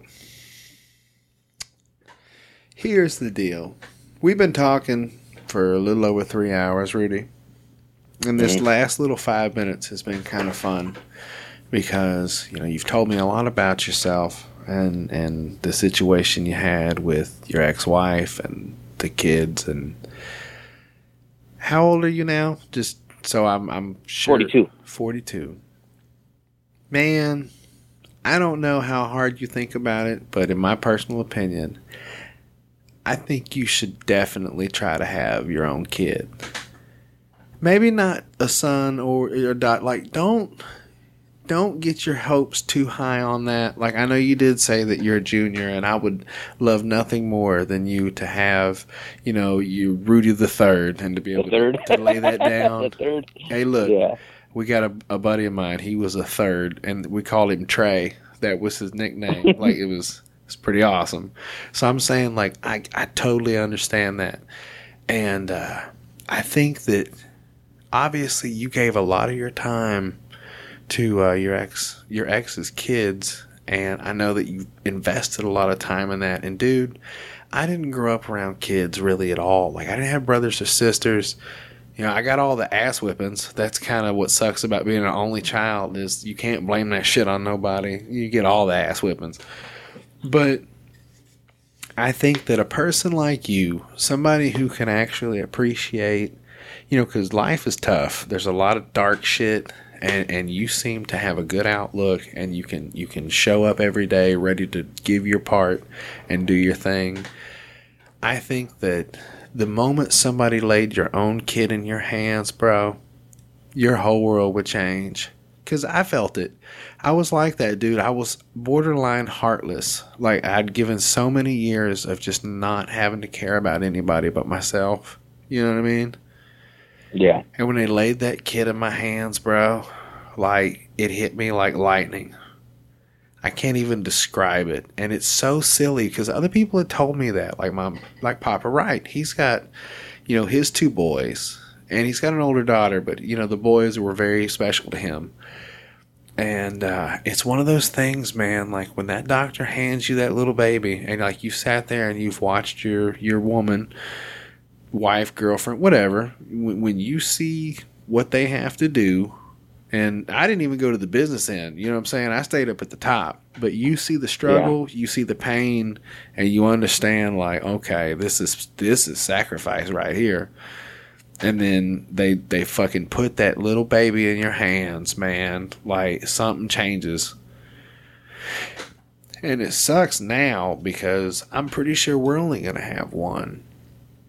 But then you get a whole nother fucking level of, like, fears and shit, like stuff that you didn't think about before. Like, now I think anything happened to that kid is probably one of my worst fears, you know. Yeah. Shit that didn't bother me before. Things I didn't even have to think about. Like, yeah, he could just drown. That happens. You know, it's fucked up because you invite a whole nother level of stress and anxiety and things to keep on your toes and frustration. You know what I'm saying? Like, this is a little person who's running on all the instincts of any other person, but they simply don't give a fuck about anything you think or say. Like, they no comprende. You know what I'm saying? Yeah. They're fucking out of it. But, you know, they'll tear shit up and they'll break shit and they will push you to the fucking limits. But you still, you know, you get up every day to make sure that they get fed and they get to go to school and they get to learn things and, you know, grow up to be people. And it's so crazy. And I'm still happy to see where this goes, but I think that would be something you would really enjoy, Rudy. So I'm not saying like go head over heels, because bro, let's be honest, until you start firing straight up blanks, you know what I'm saying, you've probably got at least till you're 50. There are plenty of dudes who fucking lay that shit down later than that. And women nowadays, they say too, like, we're living longer as a society. Like, a lot of people are actually, you know, just genetically, they're living longer. So even having babies, there's some things you got to worry about, but it's not till you get deep off into your 40s as a woman. So there's plenty of time, dude. I think that's something that you would really think would be awesome. So I hope that situation presents itself to you, because I think you would really, really enjoy it. Yeah, I think for me, I just don't live my life like putting pressure like that's going to determine whether I failed in life or not. Like if this happens, I mean, obviously, if that was the case, then I would be pursuing, she can look like death and be like, as long as I have a kid with this, because I mean, I remember one of my exes that I had previously, she really, really wanted to have a kid.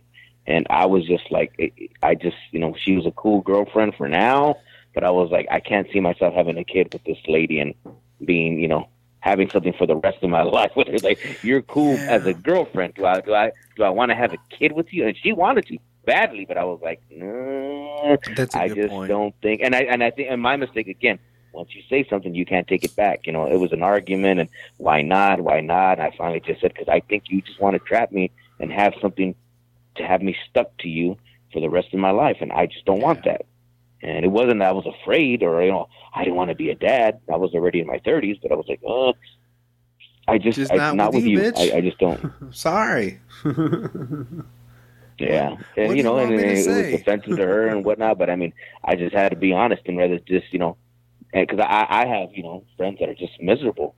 And I'm like, well, I'm surprised you even were intimate with this girl as much as you hate her. It's like, well, I just didn't care. And, it was one time or whatever, and it's like, and then she got pregnant. Doesn't that suck? I love my kid, but I don't love her. Like that's rugged. You get older, you want to have a kid with someone who you love, not just someone who will have a kid for you. Yeah. You fucking dudes, listen, it's not hard. It's called pull it out. Listen, bro, take a step back. I'm not even saying wrap that shit up. I'm saying when you're in the midst of passionate love making with a woman, take a step back. Pull that shit out, man. And for anybody else for any of my brothers out there who may be packing a little extra, take 2 fucking steps. Moonwalk if you have to. Get the fuck up out of there and save that shit for later. There's no reason, man. Because there will be a time when you really will appreciate it. When you'll be like, this is a good time for me to do this. Not when you're 20. You know what I'm saying? And you're still like, well, cocaine's okay. Once in a while. It's not a good time for a dude. You need to be at least mid-20s before you have a kid. Yeah. That's rough, bro. And I think that it sucks for people like that, because then you get to see that happen and then you go, ugh, I don't know, this looks tough. And it's tough for somebody who hasn't fully developed as a person, but once you're an adult, you kind of get it. Like I just got to make sure that I got enough money in the bank that I can eat for the next month or two. You know what I'm saying? Yeah. Pay the rent, pay the bills, and be able to just float. That's why, like, for me, I know you said you didn't grow up having a dad in your life. I'm not trying to rub it in and say, oh, well, I did. But I think for me, what I talk to my cousins about, we'll look at old pictures of our dads, and I'll tell my cousin, man, it's hard to believe that, look at they were men in this picture, but they were only like 23 years old. Isn't that I said, nuts? I can't imagine being 23 and living on my own, and they weren't making big money, but they made enough to support a family where our moms didn't work. And I'm like, I can't fathom that. I said, even in my 30s, I was trying to figure my life out. I was like, they don't make them like they used to. I mean, I know a lot of times we try to change things, and then, society has to change. We got to change with the times. But sometimes, that saying is true, that they don't make them like they used to. And, the rougher times, the more rugged times made more rugged men. And, I can't fathom it. I look at old pictures of my dad, and I start doing the math, and I'm like, well, if I was only 5 in this picture, he was only 23, like 22. Like, and how in the heck do we have our own house? It's unreal to me. I wonder if shit like cost less back then. I'm surely that's part of it. Well, no, because people probably made less money then too, huh? Yeah, because my dad told me when in 1975, when I was born, he was making $60 or $80 a week. So I think 80. I think he said $60 a week, $80 a week, and I'm thinking, man, my goodness, that's Yeah, rent was cheaper, but it wasn't dirt cheap, Yeah. Like, yeah, everything kind of just goes up. It's not even just the financial. I'm talking about just the mindset. I'm like, how in the heck were you mature enough?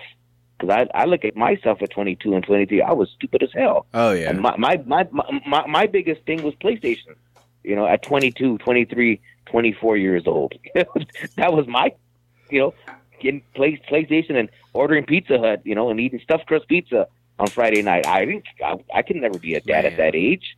But it's not just the money. I'm just thinking just the responsibilities and, and it's just unreal to me. How great was the original PlayStation? The first one?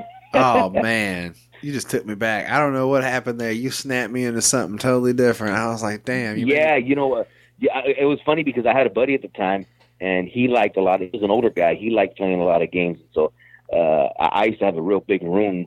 It was like a den when my dad's older house, and he'd come over. We'd order pizza, and I mean, just stay up all night playing Resident Evil. I was gonna say Resident Evil, Metal you Gear. motherfucker! Oh my god! Playing Siphon Filter. I mean, Need for Speed, whatever games we were at, role playing games, whatever games, and it was just like all night. And we didn't drink. We didn't, get high. It was just food, PlayStation. We'd wake up Saturday, get something to eat, and do it again all over again. And, and then, what's funny is I love video games. PlayStation 1, PlayStation 2, I really wasn't into. My wife bought that for me, like a wedding gift, I think, or for my birthday. And so I was like, cool, the graphics were nice. And now you couldn't get me to play a video game. I don't know why. I should like them. I'm a single guy. I remember when I was married, my wife used to get mad at me, like, are you going to ever turn that thing off? And I was like, yeah, you're already mad at me as it is. I don't care. I'm going to keep playing. And I would just, start an argument just because I didn't want to go to the room and deal with her. And I just play PlayStation all night. But now it's like I have all the freedom that I want. And I just don't. I mean, I have zero interest. I think I had a PlayStation here for, I don't know, almost a year that my brother gave me. I think I used it once for a Blu-ray disc. That was it. Yeah. It just doesn't interest me at all. I mean, at all. I just have zero. And the graphics are twice as nice. It's so crazy now, dude. Exciting, but it's just, I'd rather do other things and it just doesn't interest me anymore. It's really come a long way. I think I want to try to get an Xbox One, and I really haven't got to play since the baby came along. But I like to kind of roll with it. They've been giving away games, and if I do, I have time. I like to sit around and play some games once in a while. But yeah, I don't get time. I like Assassin's Creed. That's a pretty good little series. I don't know how long it's been since you played, if it's been since that series was a thing. But I can honestly tell you the last game, it sounds funny, but I think the last game I ever remember playing was like Madden 2004. That was the last time I ever played a PlayStation. Because I remember like Marshall Faulk or somebody being on the cover, and that was like the last one. I mean, I've seen them. Obviously I've seen like Black Ops, whatever those games are.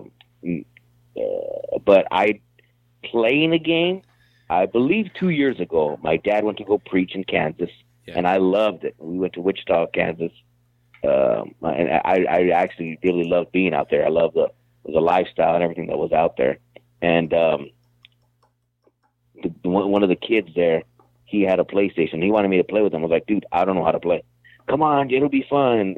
I got my buddies. We're here. We'll play online. And it was no interest in me at all. All I did was run on the wall and hide and got shot 30 times and died I don't know how many times. But man, those first-person shooters games, are some bullshit. But I don't play them at all. You know what? I've got a copy of Grand Theft Auto 5 that if I ever just get bored, and this is the thing, Rudy, I understand what the idea behind Grand Theft Auto is. It's, for some kids, it's just weird, sadistic, shit. Yeah, going it around. is. Yeah, I've seen it. I've seen that. Yeah, my little brother plays that, and I think he's 13 now. And it's interesting because, oh my god, like, this guy's cussing at this girl, or she's giving him head or something like that, and it's like, oh, he called her this, and you're beating up people and killing them, and it's like, It's a crazy game, man. It's a sensory overload. And I will tell you this. I think that it is healthy for people like me who maybe do have a little bit of some shit that they got to work out once in a while to just go on there and just pretend. You know what I'm saying? And you just whatever. You handle whatever business. You blow shit up. You ram cars and ramp shit and, fly airplanes. And it's pretty cool. I think that it does help to kind of work some shit out. But also, I'm kind of lame because sometimes, it's set in Los Angeles. That's what the basis is, right? It's a big map. Yeah. Grand Theft Auto 5. It's L.A. Sometimes, Rudy, I'll just go get on a motorcycle and I'll fucking drive up in the Hollywood Hills and I'll fucking go off into fucking the canyons. I'll go take pictures. I'll fucking get up in the thing. It's funny to me because it's a complete role play. You just do whatever you want. Yeah, it's funny because I had my cousin visiting in from Texas 2 weeks ago, and she's been here before. She's not actually my cousin by blood. She was married to my cousin. They got divorced, and that's between them. But I was like, hey, we were asked to make you a part of the family, and I don't see the difference. Why I'm going to turn my back on you now? You didn't murder nobody. You weren't unfaithful to him. You guys, it just didn't work. So that's between them. But I've always been try to be just a family member to her. And when she came to visit, I was like, you know what? I'm going to take you to places in L.A. that, I usually don't go to because I live here and I take it for granted. That's she wanted to go to the Lakers store. She wanted to go to the beach. And I'm like, I can go anytime I want to. It's just there. But I just don't do it because I take it for granted. But it was nice to kind of go around L.A. We went downtown. We went to Sky Space. I think Rod and Denise went there too, where it's 70 stories up in the air, and you can you can walk out. You can walk out. It's like the tallest building, the U.S. Bank Tower. It's the tallest building downtown, and you can go out and walk out on a ledge. Not a ledge, but they got the glass where you can kind of lean against it and kind of take really nice pictures. And you can just see the whole city. It's just really, really nice. And then you have a slide on the 71st floor where you slide down. It's a glass slide. And you can look down and slide into the 70th floor. So it was just nice to kind of do stuff like that. And, like I said, I live here, so it doesn't really interest me. But then when you realize, I should stop taking this stuff for granted, and I really did. I really enjoyed myself and went to places I normally wouldn't go because I just think I can go whenever I want. But the truth is, I just take it for granted. I remember when she came, she was taking pictures of the mountains. What are you doing? Oh, that's just amazing to me. They're just in the way. How is that amazing to you? But I understand when if I ever go to Texas, I want to go look at stuff that she takes for granted. So it's pretty neat. But I totally get what you're saying. I totally get what you're saying. Just just cruising and just appreciating the views and landmarks or whatever in the game. No, I think. Hey, shit! If I ever make my way out to California, Rudy, we'll have to sit down. Oh, you've never been to Cali? No, I've never been west of Texas, bro. That's.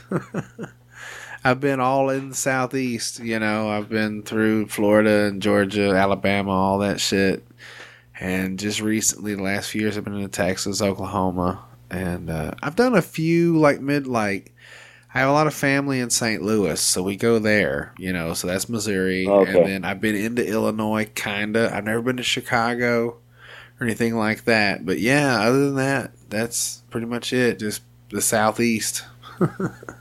So I've never been I've never been to Colorado or Las Vegas or any, none of that shit. I've never been big into traveling myself, but I have been certain places. Well, like I said, I grew up in the church and we had a little rap group. So I was a rapper for a while. Horrible, but for whatever reason, people liked hearing us. And that opened the doors where we went to Mexico. We went to Nicaragua, which is a third world country. We went to Texas University to rap. And we were horrible, but for whatever reason, the doors were open. And, so we use those, opportunities just to make the most of it. And, got to go all over the place. And then I think, like I said, I went to Kansas 2 years ago with my dad for a week, and I considered moving out there. That's how much I liked it. it was just so peaceful. Oh, shit. The one thing we're spoiled with here is the weather. I mean, yeah, we're complaining right now in Cali. It's been like 105 lately, Hot but I as mean, it's not. shit. Yeah, it's nothing. And I mean, I'm spoiled. I got an air conditioner in my bedroom, in my living room. But I mean, when my cousin was visiting from Texas, she's like, "This is a treat." She's like, "We have that nasty, humid heat where you take a shower and you come out and you just feel like you got to get right back in. It's like so disgusting, miserable heat." She's like, "You have it made here." I was like, "It's like." I was crying. It was like 85 degrees. I was like, "Man, it's hot." She's like, "What are you talking about? Like, it's perfect." I'm like, "Oh, well, maybe for you, but not for me. We're just spoiled here." Oh, I can't. I mean, wait. everything's easy for us. They talk about the sports. Everything's lined up for Cali, for Los Angeles. Like, the games start later for when everybody gets off of work. They can watch it. But I think people on the East Coast, I mean, the games are starting at 10 p.m. Like, that's unheard of. Like, over here, a 7 o'clock game is late. For us. It's And, so and when it ends, the Dodger game ends at 10:30. I'm thinking, man, it's late, but I can't imagine somebody watching on the East Coast, and it's 3 o'clock. 1:30 in the morning. Yeah, it's wow. That's so funny. Like, I never thought of it like that. Fuck y'all. Well, my buddy told me that. I never thought about that. My buddy told me that. He's like, we're spoiled because they cater everything to the big city, to L.A. They really do. He's like, yeah, they do. They do. So I mean, it's expensive to live here, but that's all that I know. Like I said, we have a lot of family from Texas. There's a lot of Menchacas in Texas. It's my last name. But that's where my family's from. I think I definitely want to get out there and check it out one time. I think I'd be better with like the Pacific Northwest, Oregon, Washington, shit like that. We're gonna move. This is off topic. I don't even know if this has anything to do with the podcast, but I was hearing you talk about how you were with you came out on Paul our Liner Notes. How long ago was that when you came out on his podcast? Let's see, that was about a month ago, I think. Right about. Yeah, because I came out on his show. He was the guy I was talking to you about when I said, "Oh, I've done a Skype call before." It was Paul that I did our Liner Notes probably. It seems like 6 months ago, but maybe it was last year. No, and kind shit. of the same thing. Yeah, kind of the same thing. He kind of heard me talking on the podcast, and I think I might have mentioned. So I think he said, he mentioned something about music, and I think I commented, and he's like, "Hey, I'd like to have you on the show."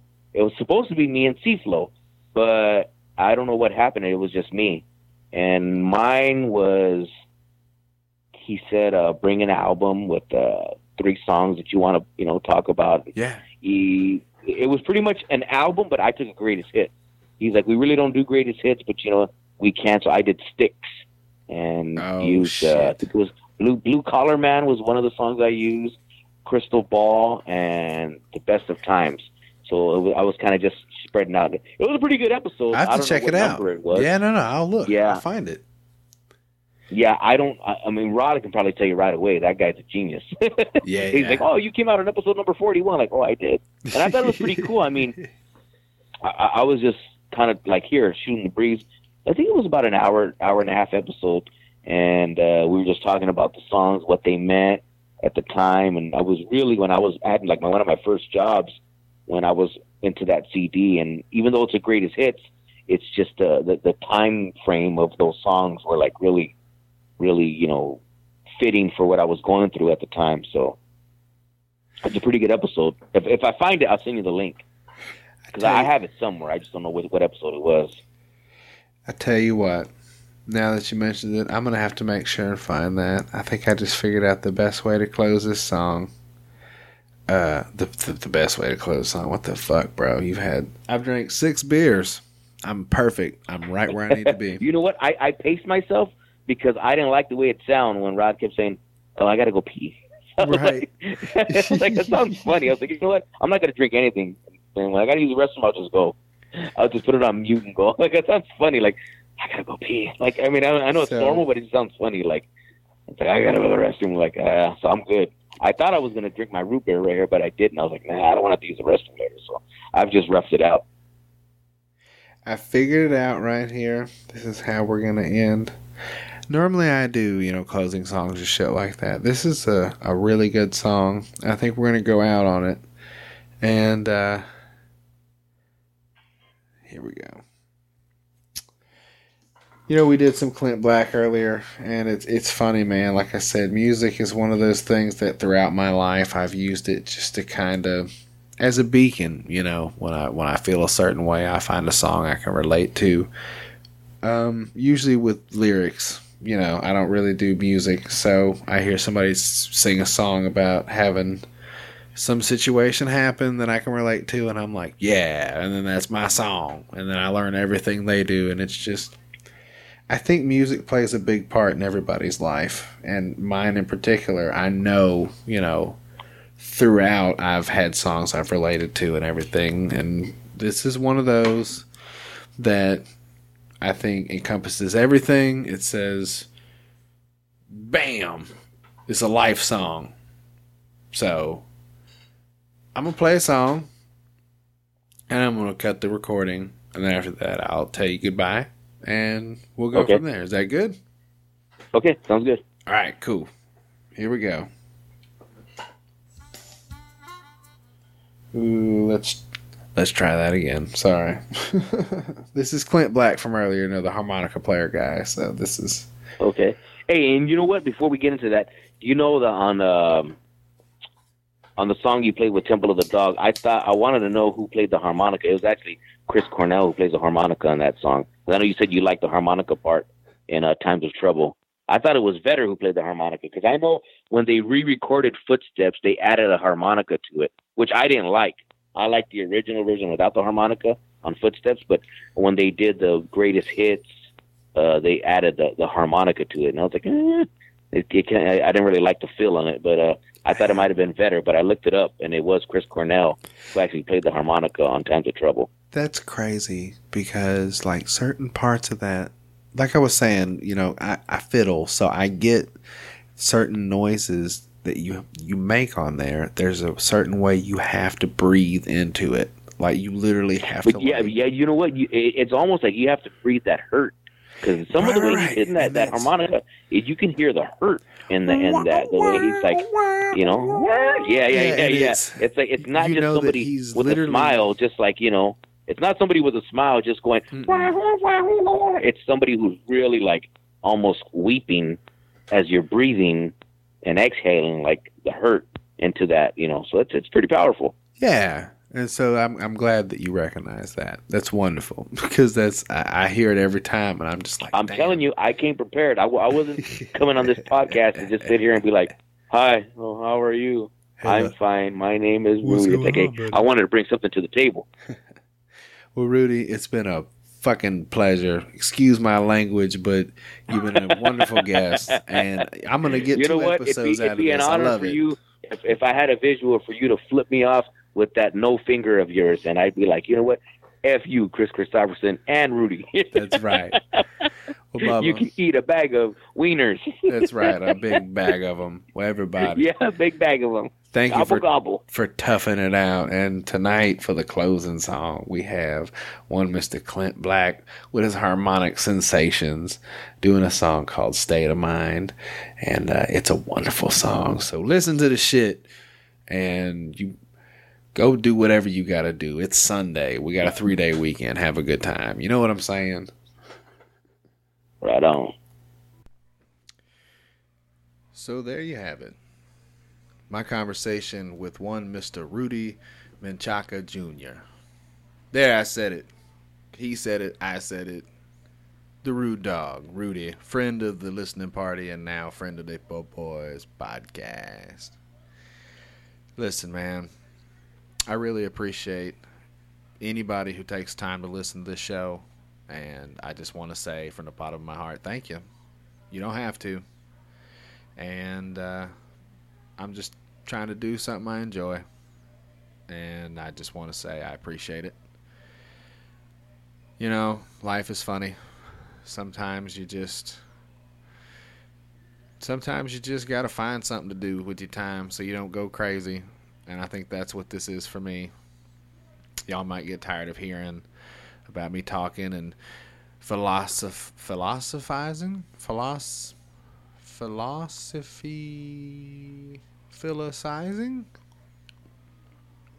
That's a hard word.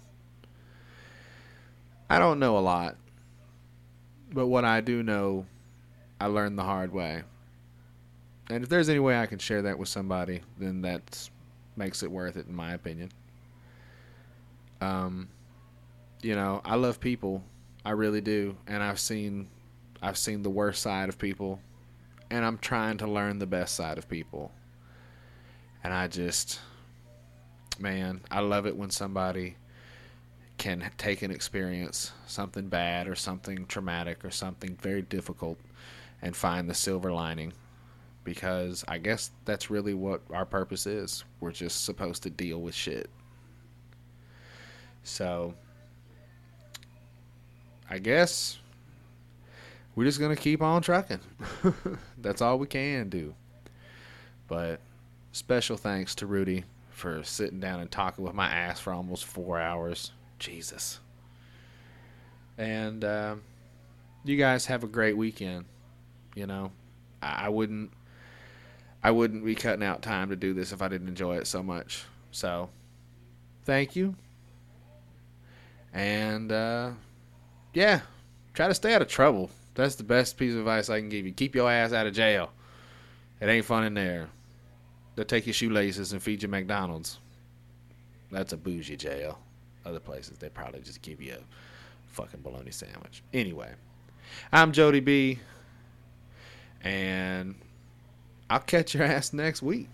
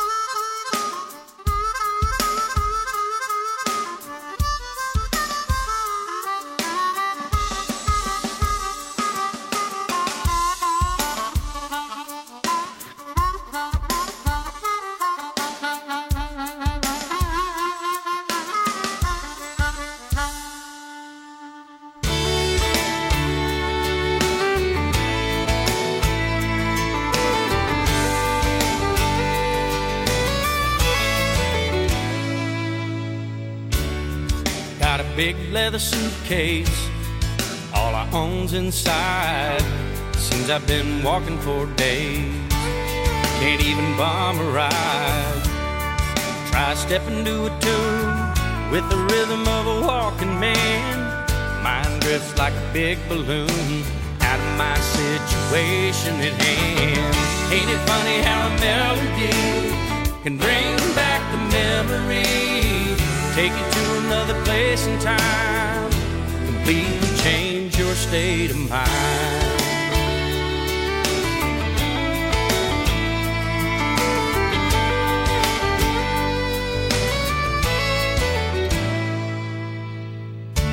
Walking down a lonely highway, not feeling alone, thinking back when things went my way and not the road I'm on. I've been down a time or two, but it never lasts long.